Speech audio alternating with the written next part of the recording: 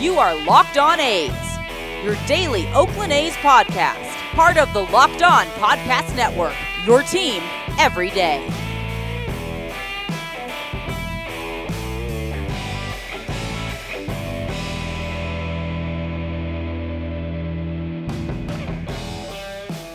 How's it going, A's fans, and welcome to episode 181 of the Locked On A's podcast, part of the Locked On Podcast Network, your team every day. I'm your host, noted baseball fan Jason Burke, and on today's show, we are going over the best A's relief pitchers of the Billy Beane era. Yesterday, we went over the best starters, and for the last couple of weeks, we've been going position by position to try and figure out the all-Beane team that is the best players at each position during Billy Beane's tenure with the Oakland A's as the GM or president of baseball ops, or whatever they want to call him. So after today, all we have left are the best designated hitters of this era. So go back, check out any episodes you may have missed, relive some nostalgia. We've been having a lot of fun telling some very random stories. So there's that. One quick note from Tuesday before I get going, though, is Birch Smith, Chad Pinder, and Tony Kemp all reached agreements on 2021 contracts with the A's. So those three will not be non-tendered today. As I said on Monday, today, Wednesday, December 2nd, is the non-tender deadline. So there's going to be a slew of free agents, new free agents hitting the market after teams just decided not to tender them contracts. So if you're confused as to what that means, Monday's podcast has you all covered up on all that stuff, what it means, who's on the block, a couple of A's that could be non-tendered. So on tomorrow's show, I'll be going over all of the non-tender deadline news from the A's standpoint, from the league. Maybe there's a new free agent that the A's could go after. Maybe so I'll be talking about all that stuff. And then on Friday, we're wrapping up our All Beane team series, talking about the best designated hitters of the Billy Beane era. So make sure to subscribe to the podcast, leave us a rating and a review if you do so, please, and have some fun with us. It's a great time. And I also want to mention that today's episode is brought to you guys by Built Bar. Go to BuiltBar.com, use promo code LOCKEDON, that is one word, Locked On, and you will get 20% off of your next order. And then one last plug before we get into the episode, and that is please follow us on social media at Locked On A's on Twitter and Instagram. I'm at ByJasonB on Twitter, and if you have any questions for us, please send those to LockedOnAthletics@gmail.com. And make sure to follow us on Twitter so that you can vote in our poll determining who the best relief pitcher is of the Beane era, and then that helps us determine who the all-Beane team is overall. So that is it for the plugs. Let's get all the way into it. As with every other position on this list, we are taking the best WAR totals from each reliever during their time with the A's and ranking them accordingly. So with relievers, though, it was a little bit trickier just because they've had so many really good relievers, but only for like one season. For instance, Billy Koch, loved him. He may have been my first favorite reliever just because that little soul patch beard thing that he had, I guess. I don't know what to call it. That blonde thing was fantastic and I loved it. And he was only with the A's for one season. He put up 1.3 wins above replacement in 2002 before being traded to the White Sox in a deal that brought Keith Foulke to Oakland. And with the A's, Keith Foulke put up 1.8 wins above replacement during the 2003 campaign and then a negative 0.5 wins above replacement when he returned to the A's for the 2008 season. Totally forgot that happened. So Foulke and Koch both ended up tied for 28th on our leaderboard, but they were also really good relievers for the A's in their one season, so they don't get as much play. It's a lot more recency bias on this list, I would say, because of late, the A's have been keeping their relievers just like a couple of seasons, or maybe even 3 seasons, whereas at the beginning of the Beane era, they were keeping guys for like 1 year, trading them out every year, just because relievers are volatile. So that is my little disclaimer, but here we go. The number 4 reliever for the A's during the Billy Beane era is the 2009 AL Rookie of the Year and 2-time All-Star with Oakland, Andrew Bailey. Bailey was a 6th-round pick of the A's back in 2006 and spent 3 seasons with the club, totaling a 2.07 ERA across 174 innings and accruing 4.4 wins above replacement. He also saved 75 games for the A's, and during his fantastic first 2 seasons, he held ERAs of 184 and 147, but both marks severely outperformed his FIP, which seems to point to the fact that he was getting a little bit of help from his defense? I don't know. We don't have metrics on that stuff, except for FIP, and that's it. But anyways, in his third season, his ERA shot up all the way to 3.24, which is by no means bad, but compared to 1.47, I mean, come on, he lost it, obviously. There was concern that Bailey may need a second Tommy John surgery after he left the mound during a spring training game in his final season with the A's, but Bailey was ultimately deemed well enough to pitch for the A's in 2011, but with concern over Bailey's injury history on the rise in his down season in 2011, the A's traded Bailey along with Ryan Sweeney to the Red Sox after the 2011 season for Raul Alcantara and Josh Reddick, and injuries seemed to follow Bailey around after he left Oakland. He pitched 44 innings for the Red Sox across 2 seasons, and he retired after the 2017 season after making stops with the Red Sox, Yankees, Phillies, and Angels, and getting that second Tommy John surgery along the way.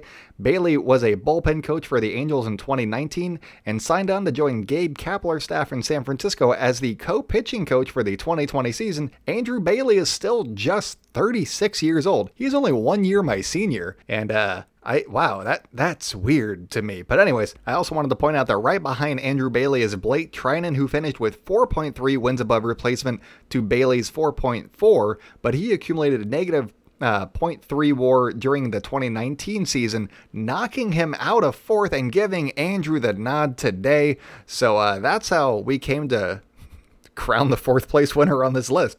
But moving right along to the number 3 guy on our WAR leaderboard, and that is another A's closer that was in a memorable trade, and that is Houston Street. He won the AL Rookie of the Year award in 2005, beating out Robinson Cano, Joe Blanton, Nick Swisher, Johnny Gomes, Scott Kazmir, and end of list of the guys that actually I wanted to say. I mean, I guess you could say he beat out all of the rookies that year, but that's too easy. But what I did want to say was, outside of Robinson Cano, all of those players ended up in the green and gold at some point in their careers, and I just think that was kind of cool. But getting back onto Houston Street, he spent his first 4 seasons with the A's totaling a 2.88 ERA across 269 innings and putting up 6.6 wins above replacement. He also saved 94 games, and I always remember his windup when I think about Houston Street.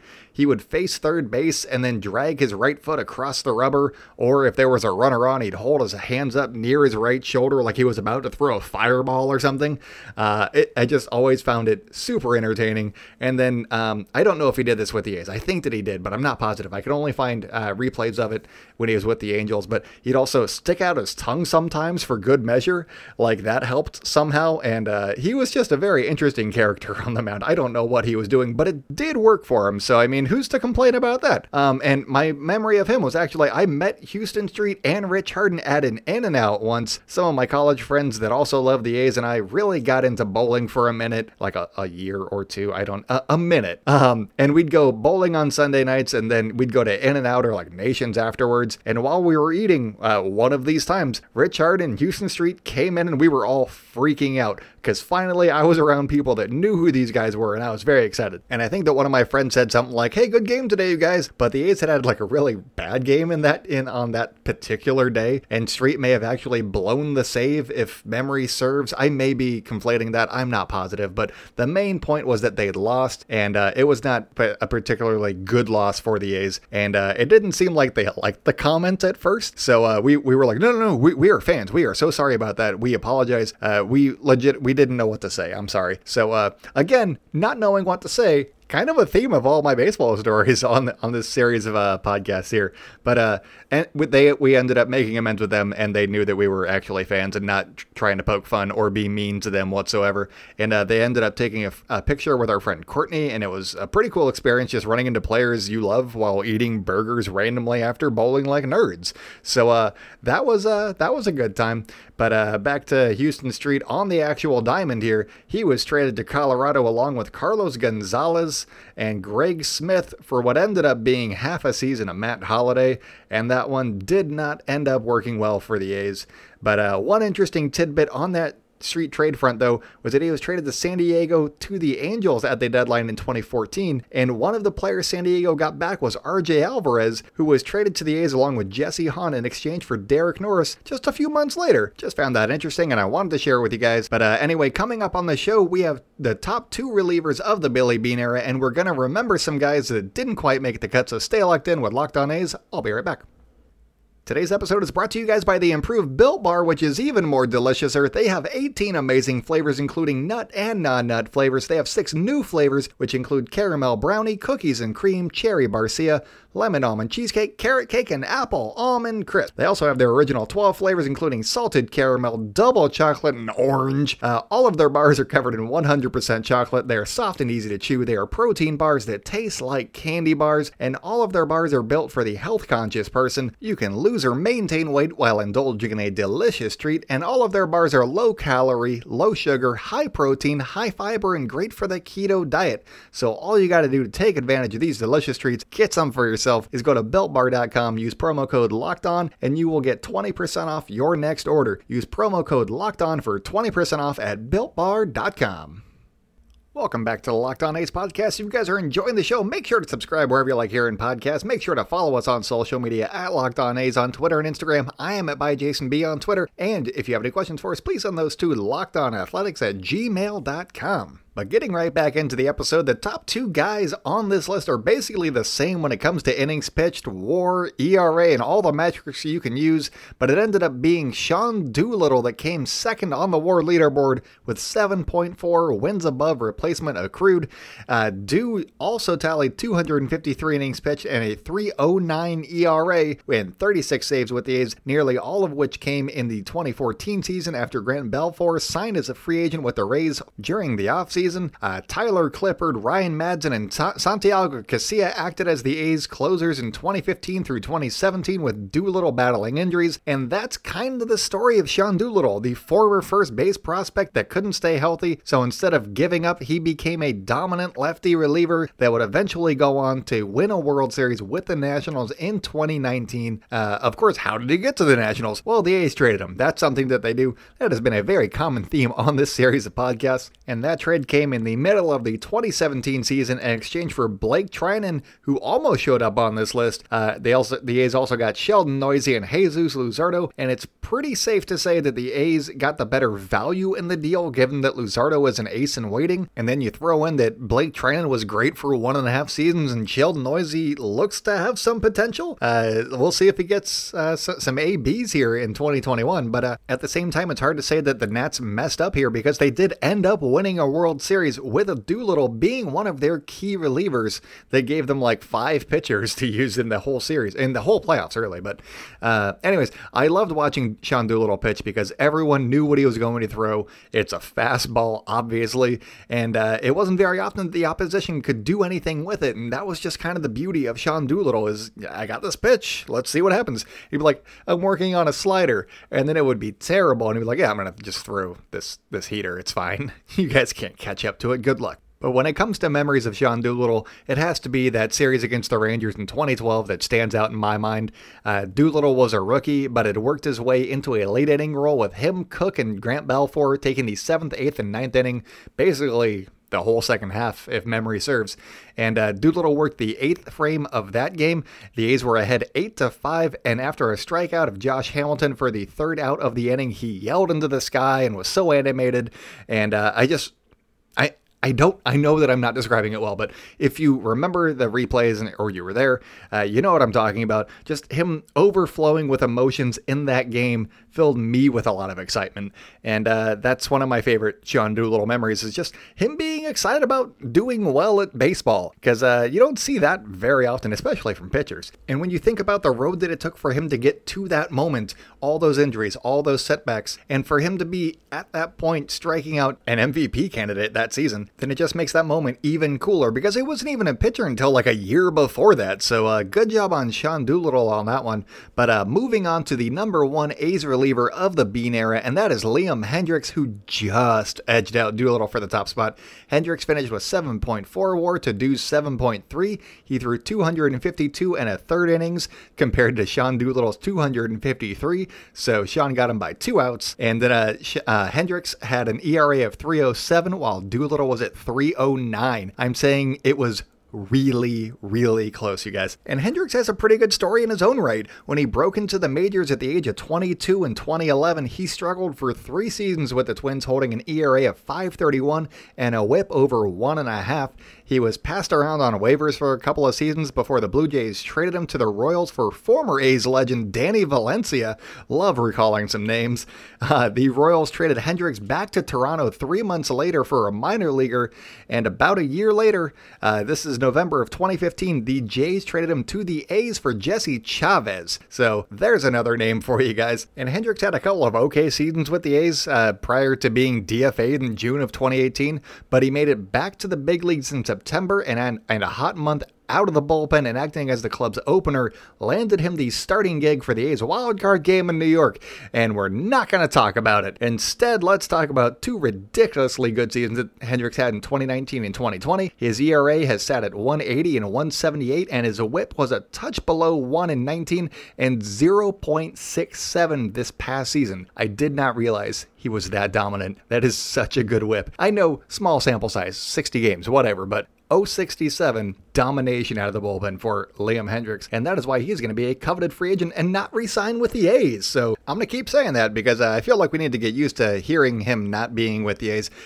Maybe instead of thinking that he might resign with the A's, think of where, like, the place that you want him to sign the least. I assume that that's the Yankees. I don't think he's going to the Yankees. He might go to, like, Philadelphia, but, like, mentally prepare yourself for him signing with the Yankees, and then when he doesn't, you'll be happy, even though he didn't sign with the A's. But now that I've got you thinking about Liam Hendricks and other uniforms, let's take him back to an A's uniform.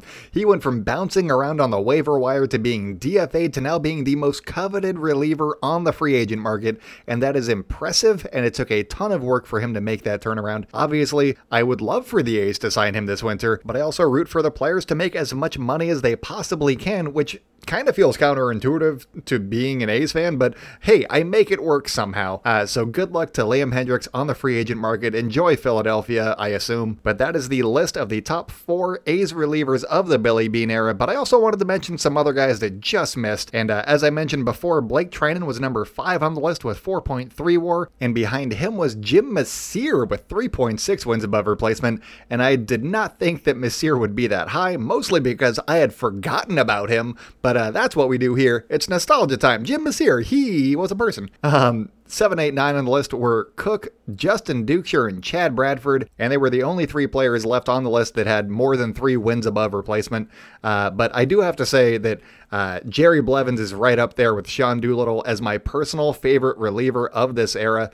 Chad Bradford's up there too. I really like the sidearm thing, but sticking with Jerry Blevins here, he is way down the list at number 21, but when Jerry came in, it just felt like everything was going to be all right.